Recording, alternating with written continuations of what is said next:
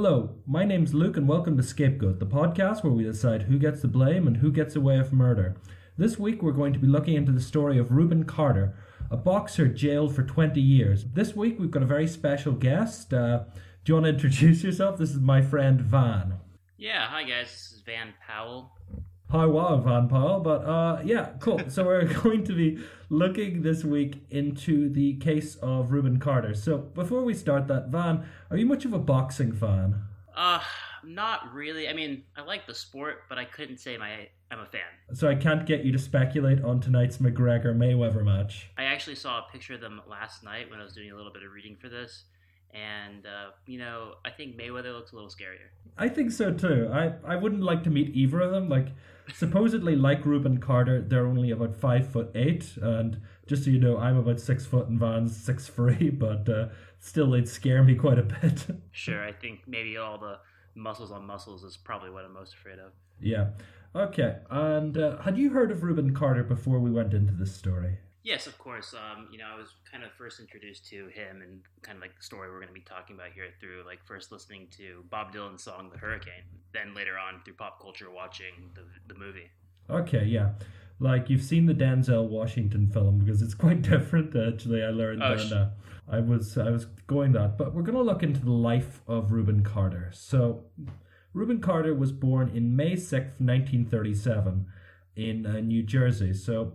He was a quiet child who stuttered until the age of 18. When he was being bullied, he tended to just punch the other children. He said as a quote, "When the other children teased me, the next thing they would hear is my fist flying through the air." Do you think growing up as a black man in 1930s, 40s, 50s America would have been an easy way? Probably not. I imagine, as it says from his quotes and everything like that, he was getting into many scuffles and fights. Probably not really paving the way for a, quiet, peaceful life. So it's really no wonder he turned to violence and then later on for his career, violence in the form of boxing. Okay, I don't know the American states that well, but would New Jersey be... I would have always imagined racism was more prevalent in the South, but would it be as bad? So yeah, I mean, racism definitely as institution is more prevalent in the South for sure, but that's like, generally feelings towards race were definitely tenuous and still, you had a lot of prejudice even in the northern states as well, as you still do today, but mostly for the most part, it was really the really fervent, more malicious feelings towards race were definitely in the South. Okay, but he got into a lot of trouble at the age of 11. He stabbed a man in the hand and got sent away to a reform school. He was released at the age of 14, but he went back in for assault. So he wasn't the most pacifistic character, was he? Exactly. I mean, this is exactly kind of what I was talking about. Like, he's already building a case for himself that's not really looking good in terms of his character. He joined the U.S. Army at the age of, I think it was 17. When in the Army, he started challenging people to boxing matches. He got into a boxing match with the number one fighter in the U.S. Army, and he didn't even have the shoes, the gloves, anything. He basically got lent stuff, and he won the fight in the first round. Yeah, I mean, this is pretty ridiculous. Kind of a newbie to fighting in terms of, scoring and the sport just kind of really speaks to his, I don't know, maybe raw talent, I would imagine. Yeah, I mean, sometimes I feel that if you're playing a game against someone who doesn't know the rules exactly, they can be the hardest person, because, like, I remember playing video games with my brother and he wouldn't know the controls, but he would somehow kick my ass by mashing and doing insane stuff that I would have never seen. Right, well, I think, in this case, Carter was mashing a lot more things. Yeah, but unlike the movie, when the movie portrayed him as a bit of a war hero, but he got stationed in West Germany, and in about 6 months he got kicked out for 4 court-martials for various behavior, different discipline offenses. So he's not a man who really likes authority. Right, here we go again. I mean, this is just kind of like story after story with him. By this time, he's in his like early 20s, maybe like late teens. Already had many altercations, brush-ins with the law and everything like that. It's not looking good for him. Okay, and then later that year, when he went back to New Jersey, he was convicted of 2 muggings and imprisoned in 1961. In his autobiography, he completely admits to doing it, so it's not like he was set up for these particular crimes. Yeah, definitely. I mean, and I think as we're gonna go into later, like there's definitely a difference between what some would consider like petty crime and then also a crime like murder. But we'll save that for later. When he got out of prison in 1961, he went into sports. He went into boxing, and like in the army, he just seemed to have like a raw talent. Due to an aggressive style, he would just not often knock out his opponents in the first round, and that's where he got the nickname Hurricane, because people said he would just be like a hurricane with blows and stuff, just constantly hitting and jabbing, and just pretty much you'd be in a pulp in like 30 seconds. Exactly. I think the Hurricane's a pretty scary nickname for terms of fighting and boxing. I definitely wouldn't want to be in the match with him. If you had a nickname for like a boxing, what would you go by? I think I'd be Luke the Yellow Dart. Oh, geez. Maybe Van the Man Powell, just because it rhymes. I think that would be a good if you ever went into WWE. It's like the Man. Exactly. That'd be a pretty good gimmick. But yeah. So he quickly rose up, and he was rated between like the 10th and the 6th best middleweight. It was constantly in flux, but Ring magazine was saying, this is an up-and-comer for the middleweight. This guy's going to be a real contender. But he went against someone called Emil Griffith, who would have been the next champion.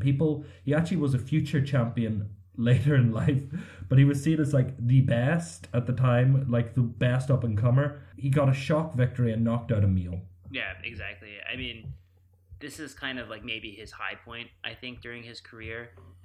As we see later on, he begins losing matches, doesn't really look good for like his career in it, and I think that kind of can be used as something that can be attributed to his like crime. Some people try to make the argument. Yeah. But he did have a title chance against Joey Jardello, a man I had never heard of, but he's supposedly really famous. This was for the middleweight title. Carter started the fight well, and he started the first 4 rounds, he was knocking Jardello pretty hard, but then he went for like a finishing punch, and Jardello just didn't even flinch. People say, I've read commentators say, he seemed to lose confidence, and then he just kept losing rounds, and I've heard different people say from that point on, he just wasn't the same boxer. Yeah, right. So, I mean, essentially, he lost this fight by unanimous decision. People thought the judging was biased, but I mean, yeah, after this point, he continues to lose his matches and kind of falls off the face of the boxing world here, ending with his final results as 27 wins, 12 losses, and 1 draw. I mean, that's not really the most decorated career, I would say. Yeah. I mean, there's a lot of people that, they get up to, and then the second that they lose one, they just can't stop losing, and that's kind of what happened. He won some of them, but, it didn't do his career any good. But in the movie Joey Jardello, it appears like the fight is very rigged and the judging is rigged, but most people at the time saying, no, it was actually a fair decision. And Joey Jardello actually sued the film because it made him look like, a racist dick, and he was like, that's not me. I know you want Denzel to look good, but that's not me, man. I mean, I don't know. Anyone next to Denzel is probably not going to look that great, honestly. I do like Denzel a lot. I think he's a great actor, and too bad for Jardello. Well, I mean, it's hard to go up against Denzel. Yeah, sure, exactly. So he was a major part of his local community, and of Paterson, New Jersey, and he's a well-known figure around, and he was kind of seen as like a pillar of the black community. Even though he had been in jail, he's just like a very upstanding guy that a lot of people liked, but he did have a mean streak. Sure, I mean, I think this is kind of when people are talking about he's kind of like a role model, takes children under his wing.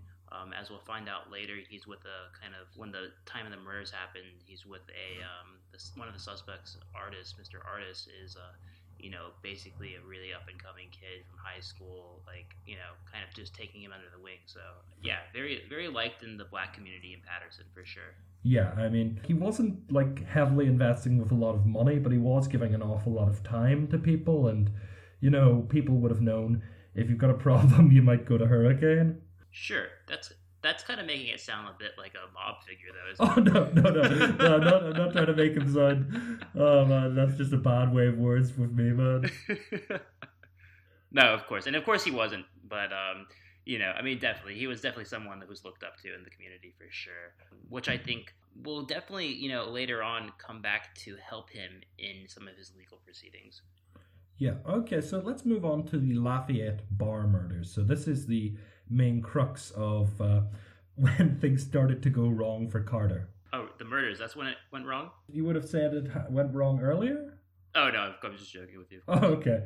No, I was thinking you're like, no, he went to prison once and he's off my list. No, that's okay. So I'm okay with prisoners, that's fine.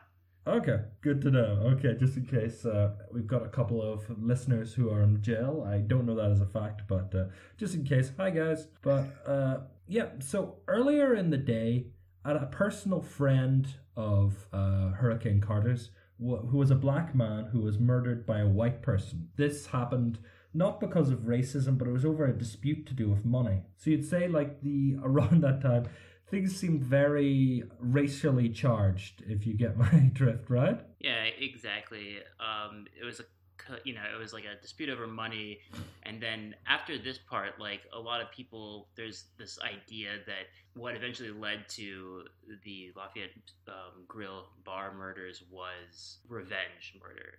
A lot of people are saying, let's get these guys who murdered our friend, and we'll see how that develops. Because Carter was out with artists that night, and he was looking for shotguns. He was looking for actually guns that he had lent to somebody about a year ago, and he actually hadn't got his hands on. Right, exactly. And so I think he was looking for shotguns. And do you remember, was he looking also for the 32 as well? Yeah, pistol?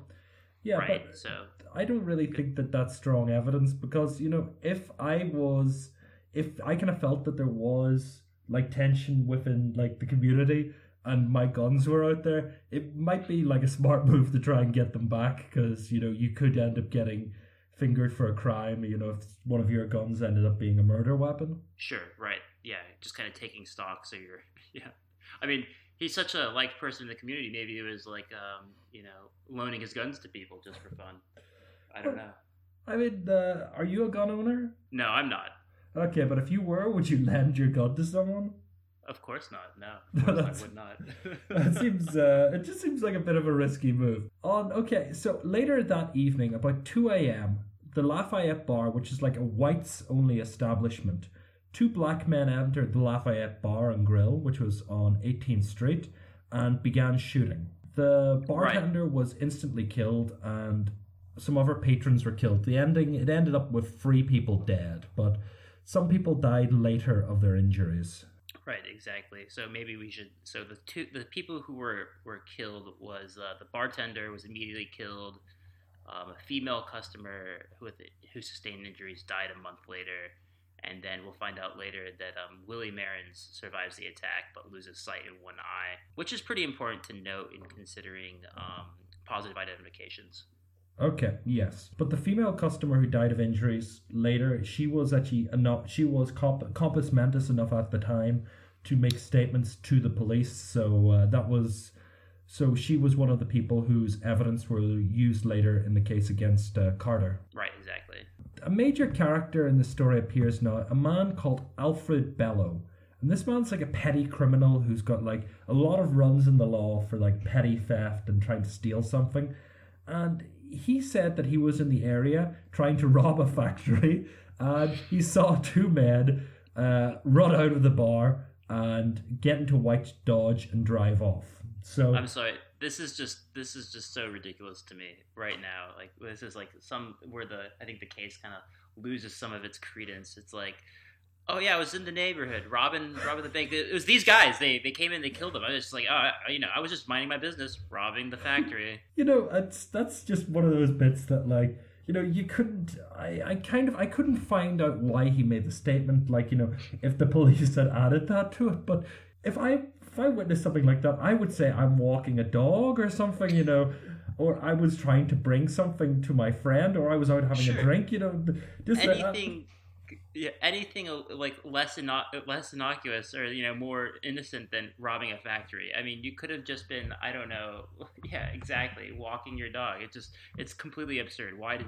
Maybe he was scared. I don't know, but still, at the time, like it's pretty absurd.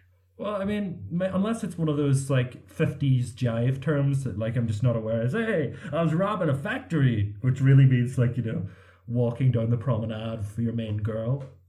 Sure, or something a little less innocent. With yeah, sure. I don't know. It was the '60s. Sexual innuendo was everywhere. I'm not sure, but Oh man, I've seen too many '60s movies. It's like, hey, this movie's got red hot kisses and white hot hugs, and you're like, so this is a dirty movie? Oh no no no no! It's just he kisses her on the cheek at the very end, and I'm like, oh god, why am I watching this? exactly. But what's interesting though here is that so even though he was a criminal robbing a factory, his kind of identification of two black men getting into a white Dodge and driving away was supported by a neighbor in the area, Ronald Ruggiero, and also Patricia Graham. They also said they saw two witnesses escape.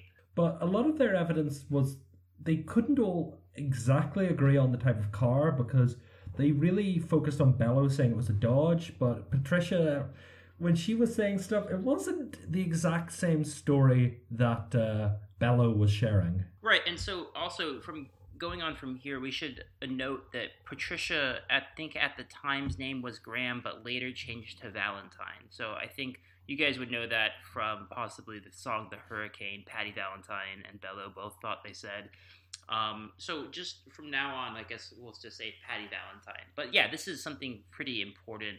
Patricia Valentine or Patty Valentine goes into describing the back lights, the tail lights of this white Dodge car. And so she describes them as butterfly-like and that they are completely full of light, but only around, like not in the middle, but on the outline of the triangular butterfly shape, which comes into a lot of scrutiny because later on, she redacts the statement and says that she changes it to look like another similar kind of Dodge model because we don't have pictures for you to look at this, but at the time, Hurricane Carter is driving a white Dodge Polara, which is very similar in its taillights with the Dodge Monaco. So it's very kind of sketchy and up in the air whether or not she actually positively identified his or a Monaco's back taillights. The other thing about it was that they said the car had out-of-state plates, and I'm a bit confused because, I've never been to America. Would the different states have different license plates, or? Right, so yes, of course. And it would be very distinct as well. And this is actually a great point, and one that kind of makes me think to the contrary against Carter's case. It's maybe the thing I have the most difficulty swallowing in believing Carter's innocence. So Patty Valentine says she sees a blue plate with gold lettering, and I mean, right now in the 1960s, like things like that's so much different from how the plates are these days. So I couldn't tell you what state that probably was, but that she was able to identify Carter's plates actually, and going back to Carter's plate himself and looking at it, it's blue background and gold lettering. That's pretty incriminating because what are the chances that you're going to be driving a very similar enough car but have the same out-of-state license plate type? Okay.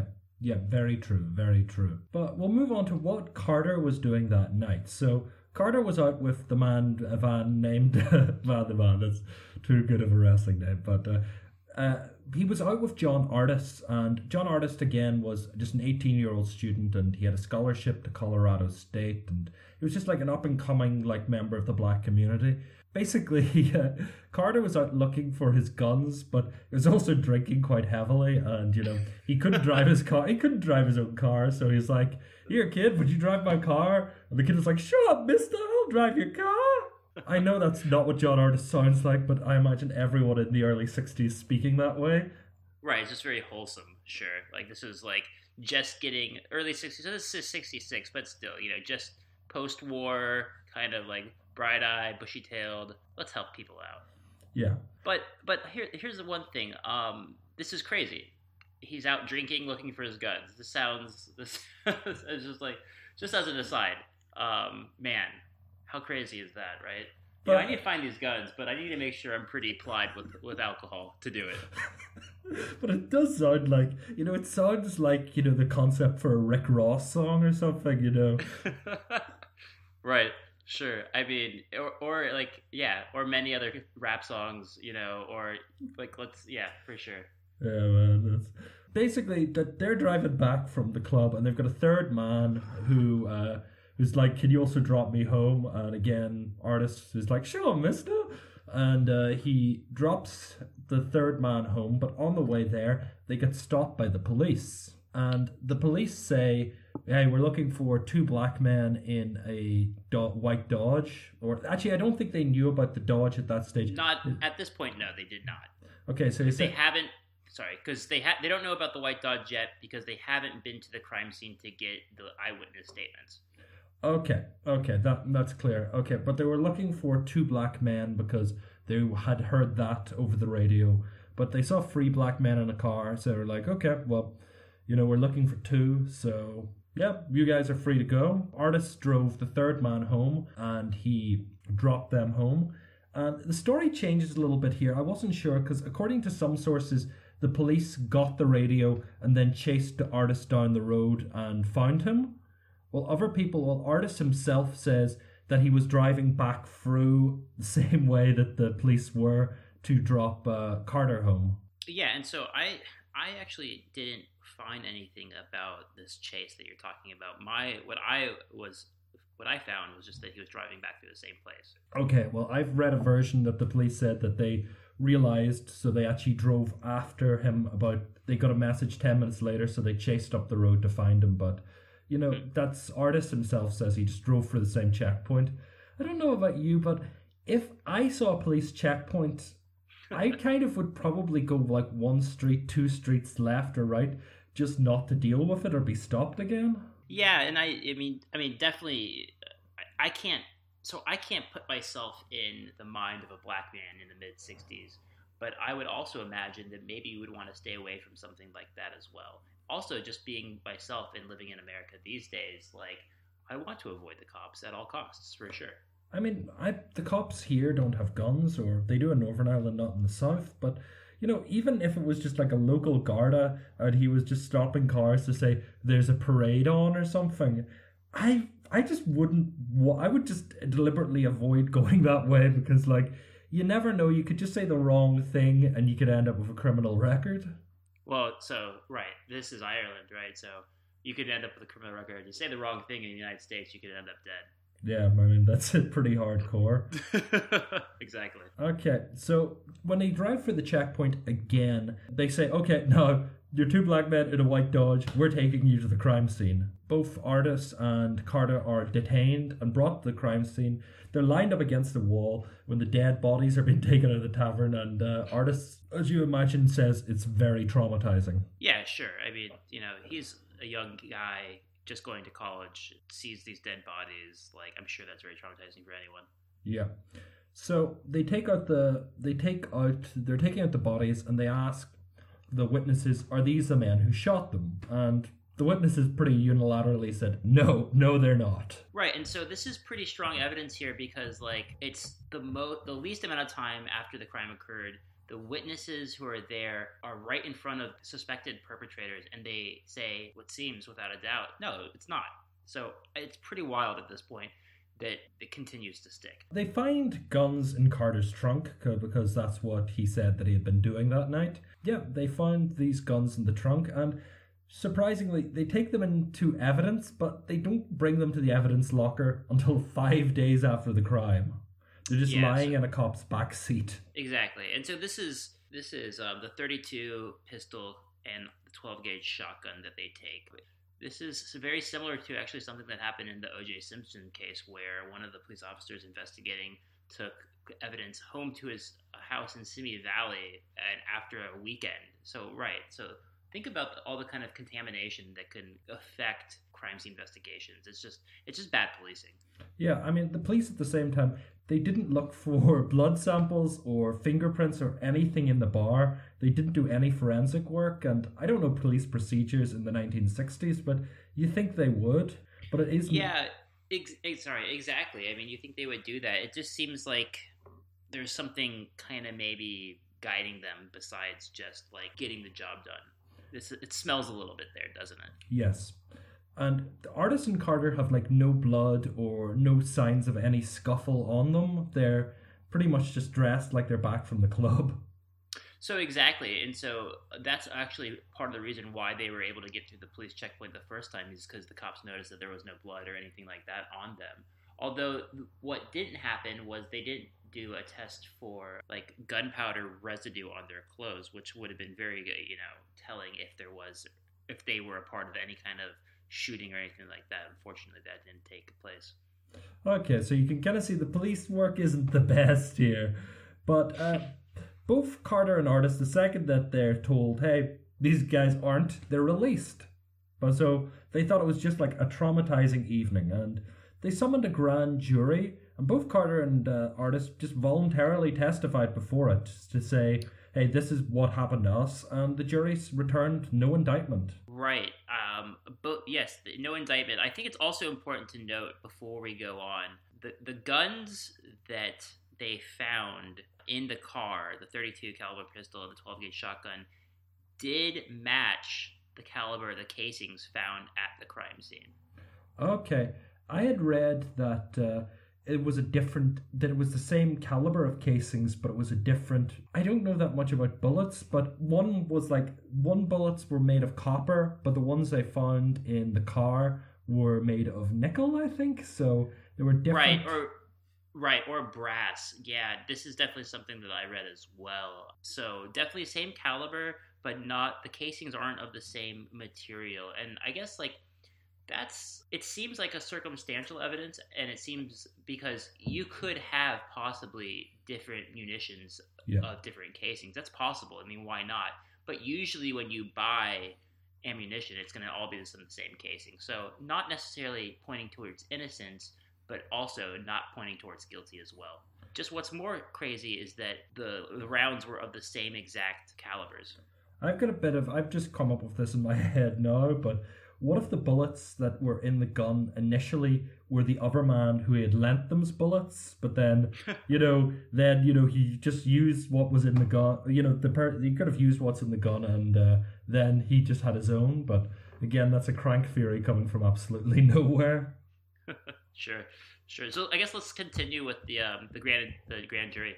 Sure. So the grand jury pretty much say nothing. These men didn't do it. But what is a grand jury again? I'm sorry, I don't know exactly. Oh my gosh. And I only say oh my gosh because I should know that myself. But I think a grand jury is more or less like a professional jury, like one that's summoned to rule on a case, so that it will either go to trial or not go to trial. And that could be incorrect knowledge or incorrect facts that I'm giving you. We'll check that. It probably changes state by state, I'd imagine. That's also true. That's also very possible as well. Okay. At this point, Carter and Artis just think, bad night, but nothing really terrible has happened of this. We're just being cased by the police again, but hey, we're away and we can do what we want. Several months later, Bello, the factory robber, disclosed to the police that he had an accomplice during his attempted burglary, someone called Arthur Dexter Bradley. Bradley said that when they saw this, they saw the two men carrying weapons outside the bar. They said they both recognized them as 100% being Carter and Artis. No, these are the people that we saw. They told us to the police, and Carter and Artis were immediately arrested. Right, arrested and indicted on the charges which were bringing them up to trial. So this is pretty ridiculous. Bello, the factory robber, is like, oh, by the way, I was robbing that factory, but my friend was also with me robbing it. And, I told you, I wasn't sure who it was, but it was definitely Carter and Artis. Yeah. So this is absurd and pretty ridiculous and smells to high hell. Okay, there's two viewpoints on this. The first is that he was saying that Carter is a major member of the community and he was scared about speaking out about him because, something bad would happen to him. And the other one is a man called Vincent DeSimone, who was the crime scene investigator, offered him $12,000 as a reward to testify against Carter. The deal would also include basically the factory robbing charges being dismissed and previous charges being dismissed. Which of these two do you think is more likely? The one that has more the one that's like simpler to understand is more likely. Usually that's the case. For me, that's the second viewpoint, that the chief investigator bribed Bello. Yeah. It wasn't technically a bribe, but it was just leaving money on a table and saying, "Oh, I don't know what happened." Yeah, exactly. So Artis and Carter go to trial, and they're represented by a famous civil rights lawyer, Raymond A. Brown. Brown was like a well-known person. He'd be a bit like Johnny Cochran back in the day, but I don't think Johnny Cochran did much civil rights, did he? Johnny Cochran definitely did not. He actually wanted to distance himself from that. So it's probably, not Johnny Cochran. I was trying to make a kind of connection to myself in my mind here. I'm not sure of a good person to kind of cast him as, but not a Johnny Cochran. Johnny Cochran wanted to separate himself as race in his professional life as much as possible. Okay. No, I just watched that, the David Schwimmer, O.J. Simpson thing. So that's why it's stuck in my head. Right. But this is like a very good kind of like lawyer to have, and, it's a good man to have your back. And Carter and Artis' defense was basically, look, this evidence is really inconsistent, and the eyewitnesses are saying different things. We've got alibis at the night spot, the bar that we're at, which is only 4 blocks away from the shooting. But these people say at the time of the shootings that they were still at the night spot. Right. So 4 blocks away, I was doing the math yesterday. It's about a fourth of a mile. Definitely easy to get there real quick. But still, they have alibis. Okay. So just for time purposes, the police stopped Carter about 10 minutes after the shootings. He would have left the bar within a couple of minutes of the shooting happening, according to Carter. That's a little bit... I know 2:30 is about closing time, but yeah, that just rings a little bit odd to me. Yeah, for sure. I agree as well. The prosecution relied on the testimony of Bello and Bradley, the men who had ID'd Carter, and they didn't actually pre-announce these people as witnesses, so the defense didn't know who they really were and didn't have time to pretty much learn that they were factory robbers and general scumbags and tell the jury that, because it would have affected the jury's belief that it actually happened if they knew how corrupt Bello and Bradley really were. Right, and I'm really kind of surprised that in trial orderings that this wasn't thrown out. Yeah, but it's one of those things that I would have thought it would have been unconstitutional, but hey. Well, usually I think that the defense and prosecution have to announce who their witnesses are going to be to the other side, but I don't know. Okay, but shock witnesses, Lionel Hutz style lawyering, but yeah. So they had an all-right white jury. So what do you think happened? Big surprise there. So, right, it's just stacked, right? For the most part, I think that definitely playing on the race here. Here are 2 black men. One's been in trouble with the law throughout his life. Dangerous man, danger to society. Lock him up, right? And so who's going to agree with that? A bunch of white people. But they basically found both men guilty. But in New Jersey law at the time, the jury would decide the sentence of the convicted person. So the prosecution were pushing very heavily for the death penalty, but the jury gave life sentences. Yeah, right. So this is kind of like people have said that maybe they gave him a life sentence because they didn't actually believe that he was responsible for it, but that he was found guilty because he was black. So kind of like a less severe, kind of going all the way, not shy of that. So yeah, they pretty much were like, we don't like you, so you're going to jail, but you probably didn't do the crime. So just your whole life. Yeah. Artis got 2 consecutive life sentences and 1 at the very end of that, while Carter, being seen as the main ringleader, got 3 life sentences which would be stacked after each other. So 1 life sentence, 1 life sentence, 1 life sentence. And at the time, life meant life, really. So if you got a life sentence, you're going to prison. So it seems a bit supercilious to say, hey, you got 3 life sentences. Yeah, just kind of overkill. Yeah, but I suppose that's what people want to see is justice, air quotes. Exactly. Carter was in prison once again, so it wasn't completely unfamiliar to him because he had spent about 6 years in a young offenders institution and he had spent about 5 years earlier in jail for muggings, but Yeah, life must be a very scary thing to have. Right, so it doesn't seem like he really adapted well here. Kind of, we already know he doesn't have a good relationship with authority. But during this time, like Carter was able to begin improving on his difficulties with reading and writing, and at this time also attempted to write his first book about his life experiences, which took about 3 to 5 years to publish. Yeah, like he said himself that he wasn't illiterate, but his reading and writing was at a very low level, and he just slowly began to write like a very good book. It was the book was titled The 16th Round, going from number one contender to 45472. So this book came out in 1974, and Carter says, "I'm innocent." It's his big major statement. Right, and so apparently the book sold moderately well. Bob Dylan was the one who kind of read this and then reached out to Carter, visiting him in prison. Apparently, Dylan was there, had stayed and visited for 9 hours, kind of talking to Carter about what had happened and developed this kind of bond. And so this is kind of like where Dylan finds the impetus to write the song Hurricane, which is a wonderful song.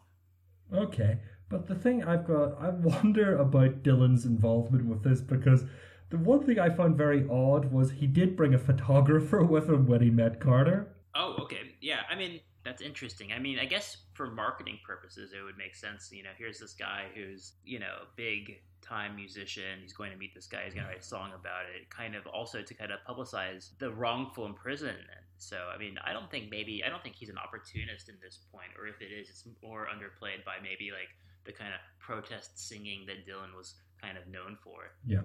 Well, the men got on very well, and the thing about it was Carter didn't know Dylan was going to do a song for him, but it was just like, hey, this famous guy wants to meet you, and then he was like, hey, I'm bored, I'll talk to this guy for 9 hours, and it was like, I like the cut of Dylan's jib, or... So he kind of was like, hey, I've been in prison for 7 years, and I've got a famous person who likes me, and hey... And then Dylan turns up the next week and says, here, I wrote a song. And he just starts playing the song, and Hurricane's like, damn, I like this song. Damn, man, that song's tight. Yeah. That's what he said. And Dylan was like, try to do it, Dylan. But yeah, man, it's good. Bob Dylan. Here's the song, Hurricane Carter. Exactly. Goodness. But yeah, Hurricane. Do you like the song Hurricane? Oh yeah, it's a wonderful song. It's a very nice. I like Dylan's storytelling. It's beautiful. It's a classic. Yeah, I read that he had to change some of the lyrics because he was going very heavily into slander, saying like Bello had robbed the bodies and all this sort of stuff in his original draft. Oh brother, yeah, okay. I can see maybe why he would have to change the lyrics in a legal point of view. Yeah, I mean, like. He was just like, I'm going to release this, and his lawyers were like, Bob, you can't, like, I understand it's a protest song, but you can't say these men stole from bodies, like, you will get sued. But Sure, so there's this Madison Avenue advertising guru, George Lewis. He begins a campaign here to try to get Carter retrialed and pardoned. And probably that's kind of coming off the tail end or the boot heels of this Dylan kind of, awareness raising, which also, Dylan at this time is arranging a benefit concert in Carter's behalf, and raises about $100,000, I guess, for Carter before the second trial actually gets underway. Yeah, because Carter, although he had like a title shot, he wasn't an incredibly wealthy man. He had money, but it wouldn't be like Floyd Mayweather money now. It wouldn't be hundreds of millions of dollars. The whole thing was he wasn't that rich of a man, so he did need help. Yeah, exactly. How are you going to get out of jail? How are you going to raise these costs for court and everything like that, lawyer fees and everything? Good thing Bob Dylan came along. Yeah. So coincidentally, at the same time, Bradley and Bello, the factory robbers, recanted their identification of Carter and Artis. So they basically said, look, we were pressured into doing this by the police. And coincidentally, at this time, Vincent DeSimone actually had retired from the police force. So they kind of said, no, we actually were kind of persuaded into doing this. Right, exactly. So here it comes out. This is pretty ridiculous. I feel like a lot of the case rested on Bello and Bradley's identification, and this probably like I don't pretty ridiculous that it even continues from this point. I guess like there was the question of the out-of-state license plates and the back tail lights, and also of the guns and everything like that we still need to clear up in the second trial. So from this point, it's pretty clear that there's going to be a second trial, but the judge didn't want to use perjured testimony, so he had Bello take a polygraph test. The test indicated that Bello was telling the truth about seeing Carter after the shooting. However, many of the details had now changed. Bello said he was in the bar at the time rather than outside, so, Bello's story is shifting even more. Right, exactly. I think it's also important to kind of tell the other side of the story as well, because I think a lot of people, some things that I've read have said that Carter's alibi changes a lot from where he was, jumping all over the place, but also in terms of polygraph lie detector tests. I think the prosecutors gave Rubin Carter the chance to take a polygraph test, and if he passed, they would drop all charges in the second trial. And Carter refused to do it. A lot of people kind of looking at this and pointing to it as a sign of his guilt, or inadvertent admittance to his guilt in it. But for me, I don't know. I did some research on lie detector tests, and they seem a little bit sketchy. Yeah, I mean, I don't know about in North Carolina, but I can tell you in Ireland, they're inadmissible in court. They don't mean anything. That's exactly the same case it is now over here in the United States as well. What happened then was it was pretty clear that there was going to be a trial, and since there was a retrial, it meant Carter was actually allowed out of jail if he could pay a bail bond. Okay. So this happened in the summer of 1976. Carter got out of jail for a couple of months, and he started touring around the United States trying to get money. So he was just trying to make money and trying to get money for a legal defense to kind of prove it. I didn't say if Artis got out of jail. I was trying to find that myself, but I actually don't think Artis got out of jail during this period. I think it was just Carter. Yeah, I think a lot of the kind of writing on this subject here is basically about Carter getting out of jail and the bail bondswoman who helped him, but it doesn't really state anything about Artis or where he was. So I assume it's safe to assume that he's probably in jail. Yeah, the bail bondswoman that helped him was a woman called Caroline Keeley, and Keeley helped Carter to raise funds. But when they were raising funds, they got into a bit of a dispute over a hotel bill, and Carter punched her. Right. He essentially beat her up over this disputed hotel bill. Probably not the best move for Carter at this time, trying to clear your name and kind of look a little friendly, and maybe not the one who murdered a bunch of people going around beating people up. It's really not going to kind of help your cause there. Well, I mean, I'm going to just add in allegedly in quotes because, he allegedly beat her up. That she sued him, but her trial didn't actually go anywhere. So there was never legal proof that he did it. But honestly, I would say of Carter, he probably did. Yeah, sure. I think, allegedly, the reason why it's here is probably because Carter's tried so hard to kind of defend himself in this case, and it's made its way into, print and everything like that. So it probably happened. Although Kelly goes on and it does stick up for him later on in court and stuff like that. But I think it definitely happened, in my opinion. Yeah, and pretty much it was reported by the Philadelphia Daily News initially, and then it spread into different publications. So a lot of the celebrity and public support for Carter started to disappear. I mean, Dylan was still friendly with Carter up to his release from prison, so Dylan was still supporting, but a lot of the people who had been supporting just kind of faded away. Yeah, exactly. And so also at this time, Carter's wife begins divorce proceedings against Carter, just kind of basically saying that he's been unfaithful to her after his prison release. So I don't know, maybe some kind of love triangle with Carter's wife and Carolyn Kelly. I don't know. Yeah. Well, this is just, things aren't looking well for Carter's public image at the time. So he had a big swell of public popularity in 1974, but just before the trial, it kind of has backfired a little bit on him.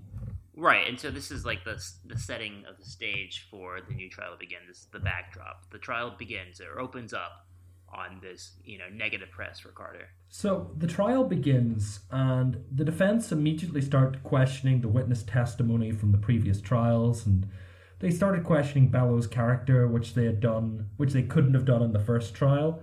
Strangely enough, Bradley, the man who helped get him convicted, Bellows' friend, he wasn't invited by the prosecution or by the defense, so he just seems to drop away from the story. Kind of like in the same way he appeared in the story, he's kind of just left out. Oh, by the way, there's this guy, he was with me robbing it, and now he's gone. Do you think it was just like he drew something on his hand and it was like, "Hi, I'm Bradley"? Because Bradley's name, let's actually look at Bradley's name. Do you think, I never saw a picture of Bradley, I only saw pictures of Bello. Do you think that there's a chance that Bradley is a fictional character? I don't know. Or maybe he just has some incompetence to him as well. It's possible, right? Like maybe he's just not kind of a lame person, I think that's why he was dropped off. I think Bello and Bradley are both very lame people. Yeah, for sure. But maybe Bradley the worst of the two, I'm not sure. But yeah, definitely, for sure. Needless to say. So this trial, the defense also started questioning an investigator called Fred Hogan. And they questioned he bribed or coerced Bello or Bradley, which he denied. So they were claiming that Vincent DeSimone had done something bad. They're also saying Hogan did something bad. So they're saying, look, the police are going after this man. Right, exactly. So on the witness stand after this happens, Bello kind of states that he changed his story in 1974 because associates of Carter offered him $20,000 to do so. And prosecution asked judge not to let Bellows' 1974 testimony be known by the jury as it would hurt their case. I don't think that's how trials should really work. It's pretty ridiculous. So you got both sides here. It seems like are maybe trying to bribe the other person. This seems a little tenuous though. Here, having Carter's side trying to offer him, basically the Paterson, New Jersey police are trying to stuff the pockets of Bello to keep him in their pocket. I think Bello is the person out of this case who just seems to be getting thousands and thousands of dollars being offered to him. I think this is the best thing that ever happened to Bello, really. It's possible, And what's really funny? It's possible that maybe Bello was the watchman for a real murder, and he was actually in cahoots with the real murderers. That would actually be a really good theory. It makes more sense. He was right around there. He was able to cast misdirection in the eyes of black, in towards black people. Who else? That would be a very smart way to set up a murder. Oh, actually, I'd never thought of it that way, but that's a pretty bomb theory. What happened was the defense gave their side, and the prosecution tried to get Carolyn Keeley, that you said earlier. They tried to get her to give incriminating evidence against Carter. There was a police investigator called Charles Rica, who said, "Don't you want to get even with Carter? Don't you want to just say that he told you that he did the murder and we could use it in trial and Carter will go to jail?" But Keeley, even though Carter hit her, still believed in Carter. Right, so there's this kind of backbone of integrity with her, which is kind of a shining light in this story. She gets hit by Carter. She's suing Carter for $1.1 million and still, tells them that the investigator came to her and asked them to do this. So, it's exactly. This happened in 1976, so the civil rights movement had gone into full swing by this point. It's 10 years after the 60s, and it wasn't actually an all-white jury in this case. It was mostly white, but there were some black members of the jury. So it looked pretty like Carter's case could win. Right, so exactly. Here we have the jury deliberating for 9 hours, but the same verdict comes out finding both men guilty once more. Yeah, that they were pretty much, no, you're the right people to do this. And exactly. So, but this is pretty wild to me. I couldn't find basically where the jury was able to make up their mind that they had done it. All the evidence that presented in this case seem to point towards the innocence of the two men. So I really don't know what happened with that jury. Yeah, I mean, again, I don't think 1976, even though we were talking a bit about civil rights, I still kind of think that, if you're a black man in court, you might not get the most fair trial. Yeah, that's true. For sure. Though I think probably jury has to be reached by a unanimous decision, and you have like a few black people on there. I don't know. It seems pretty hard. Like, I guess maybe they were just like threw up their hands, like, you know what, whatever, let's get out of here. I've got stuff to do. Yes, he's guilty. I don't know. Okay, cool. So both men went back to prison. Artis ended up being paroled in 1981. I don't know how you can get paroled from a life sentence, but he did. Well, let's back up just a second here, because I think the verdict was different in this second court case. Artis, I think, received a 1 life sentence at this time, and then Carter received 2 instead of 3. Okay, so that's the reason why actually I hadn't read that. But because of this, Artis was released in 1981 on parole. Right. So he's out. Yeah, so he was only in jail for 15 years, and he's still actually a relatively young man. He's only 33 at the time, so it's badly damaged his life, but, he still stands a chance. Sure, exactly. And actually, I didn't do any follow-up research on Artis and where he went after this, but that would be interesting to find out. Oh, yes. He also went up to Canada, I believe. Oh, did he? Yeah. Okay. Oh, that's right, because actually I did read that he was taking care of Carter in his older age. Yes, yeah.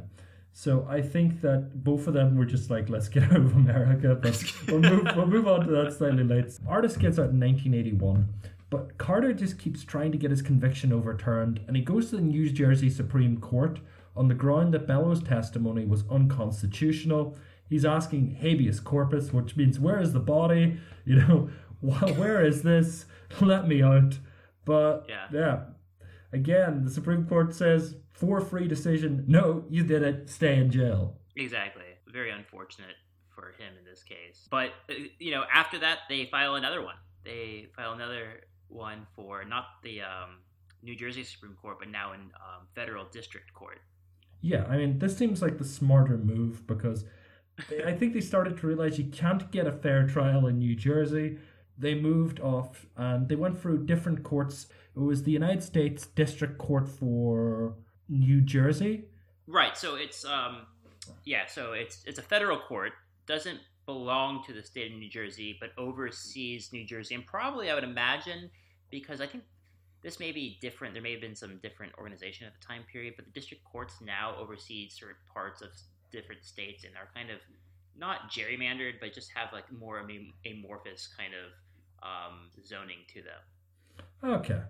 So this is what he figured he'd get a fair trial, and he did. Depends if you think he was guilty or not, but because they put in this writ of habeas corpus, they said, no, we actually can't find evidence. And at the age of 48, Carter was freed from prison he was just completely freed, and he could do whatever he wanted. He was out without bail. Right, so exactly. So the district court here grants the writ of habeas corpus, noting the prosecution had been, quote, predicated upon appeal to racism rather than to reason, and concealment rather than disclosure.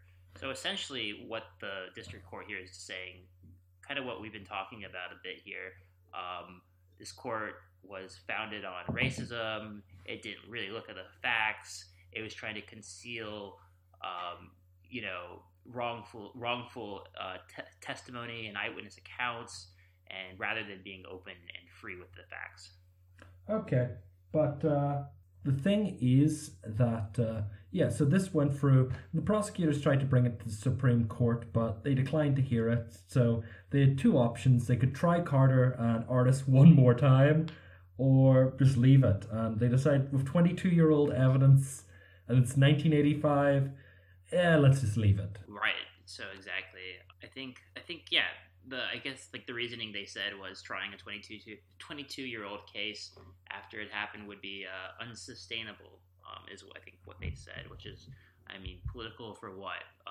Just not popular? Yeah. Yeah. But the thing I found very odd is they actually didn't say that he was innocent. He got out, but it was like no apology, no nothing. You're out, but you're out on a kind of technicality that they never really announced, like, no, you didn't do this crime, you didn't do this. It was just like, oh no, there's a writ of habeas corpus, so you're out. But it wasn't like he could claim money from the state of New Jersey for false imprisonment or anything like that. Right, right. Did you check to see if he tried to sue them at all? I had not seen that. I think that he just booked it to Canada straight out of getting out of prison. Right. I mean, he spent most of his adult life in a prison cell or in a courtroom, so it makes sense. Get the heck out of there. Yeah, he kind of realized, and there had been a group of Canadians who had been helping him throughout the trial. So they were like, I forget the name of the group, but they were based in like freedom and civil rights and liberty. So they down. Yeah, they were actually called Canadians for the Hurricane. Oh, was that what the name was? No, cool. I just made that up. Okay, you shouldn't have just said that because people won't check. Okay, so he ended up becoming the director of the Association for the Defense of the Wrongly Convicted. He was a motivational speaker, and during a conference in Western Australia, he announced that he had prostate cancer in March 2012. Artists moved in with him and started caring for him, but pretty much within 2 months he was dead. 2 years. Oh, sorry, I misread that. Yes, within 2 years he was dead. I thought that was it's 2012, 2014. Yes, he died April 20th, 2014. So, yeah. Right, so he was given 2 to 6 months to live, and that was in March of 12, and then in April of 14 he died. So still had a lot of that fighting spirit in him. Yeah, he died, just checking the age, he had a reasonably long life after he left prison. He lived to 70 what? I think he lived until 77? Yeah, that's pretty good. Yeah, I mean, if you consider that he got out of prison at the age of 48, he did have a good 30 years, so, yeah. Yeah, that's pretty good. So let's discuss this now and say, did he do it? Do you think that Rubin Carter murdered the people in the Lafayette Grill? Well, before coming to this, I was skeptical kind of to decide either way. One of the strongest pieces of evidence to me was that Patty Valentine, member being the woman who lived above the murder scene, testified and stated that she saw Rubin Carter's out-of-state plates and was basically able to describe the background and the lettering of it. Not the numbers or the tag itself, but just basically that it was blue background with gold lettering. That's pretty strong for me. It definitely doesn't say that he was the one who did it. I mean, stranger things have happened, I'm sure. There could have been, another similar car with those plates, but at the same time, it's just kind of, I don't know, that smells a little bit. But, I mean, that's my only qualm, against Carter's innocence. Essentially, the case against him is filled with inaccuracies, filled with, racist kind of statements and everything like this. And it just seems like the fingers were clearly pointed at Carter from the get-go, unduly. Yes. Okay. I get that. This thing I find odd about it is that they found the shotgun in the trunk of the car, but you know the way that the evidence goes with the car, that if you were running away from a crime scene and you hopped into a car, I don't think they would have really had time to put the gun into the trunk. Yeah, maybe not, but also I'm not sure of these makes and the models of these cars, but there's often a connection between the backseat of a car and the trunk. Oh, okay, that might make more sense. I don't know much about Dodge Monacos or. I don't know either if that's the case or not. But the point you bring up is a good point. Yeah, if you're running away, you're not going to really have time to stop and pop the trunk and throw your 12 gauge at the back there. Yeah, I mean, saying my own opinion, I don't think he was guilty. I mean, I'm basing this that there's part of Carter's character that if you watch the movie Hurricane, you kind of think he's like a very genial, nice guy. I don't think he was probably the nicest fellow, but I think he had a life experience that he was struggling. So, I could kind of see Carter almost doing the crime, but I just couldn't see Artis do the crime. He just doesn't seem the type. Yeah, exactly. And in the trial, their lawyer basically kind of set up a character defense for Artis and was basically like, hey, this is like an upstanding member of society.